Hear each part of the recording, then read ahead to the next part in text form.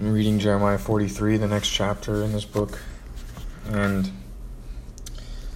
after such a great moment in chapter 42, where the people said they would obey God, whether they like what he says or not, whether they see the outcome as favorable to them or not, after making that declaration of faithfulness and obedience before even hearing what it was that they were to do, now in this chapter they're revealing that it seems they really didn't ever mean that sincerely.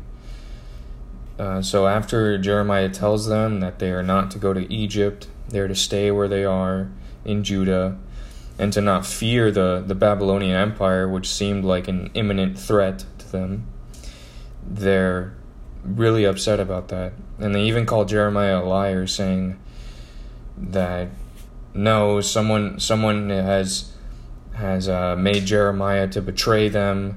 He's telling them to stay where they are so that the Babylonians can come and kill them or take them into exile in Babylon.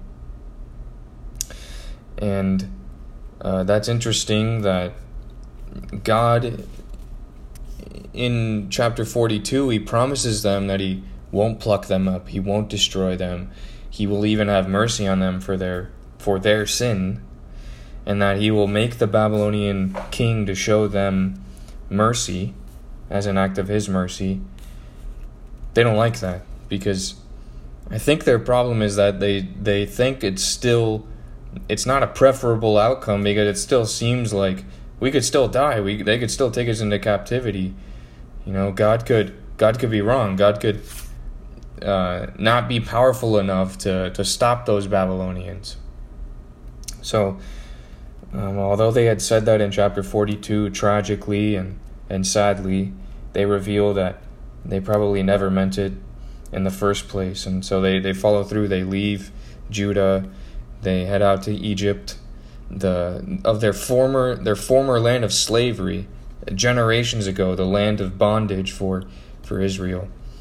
And so it's really tragic, and it's really sad that they think that a true prophet is lying to them because they don't like the outcome. So that's especially a scary thing for us to read, because one thing is to say that we'll listen and we'll obey regardless of what we might hear, and the other thing is to actually do it and face potential persecution, or really face the fear of when God says to stay where we are, or to leave, or whatever it might be in our situation. So one thing is to say it, another thing is to do it, and sadly in this chapter they show that they didn't do it.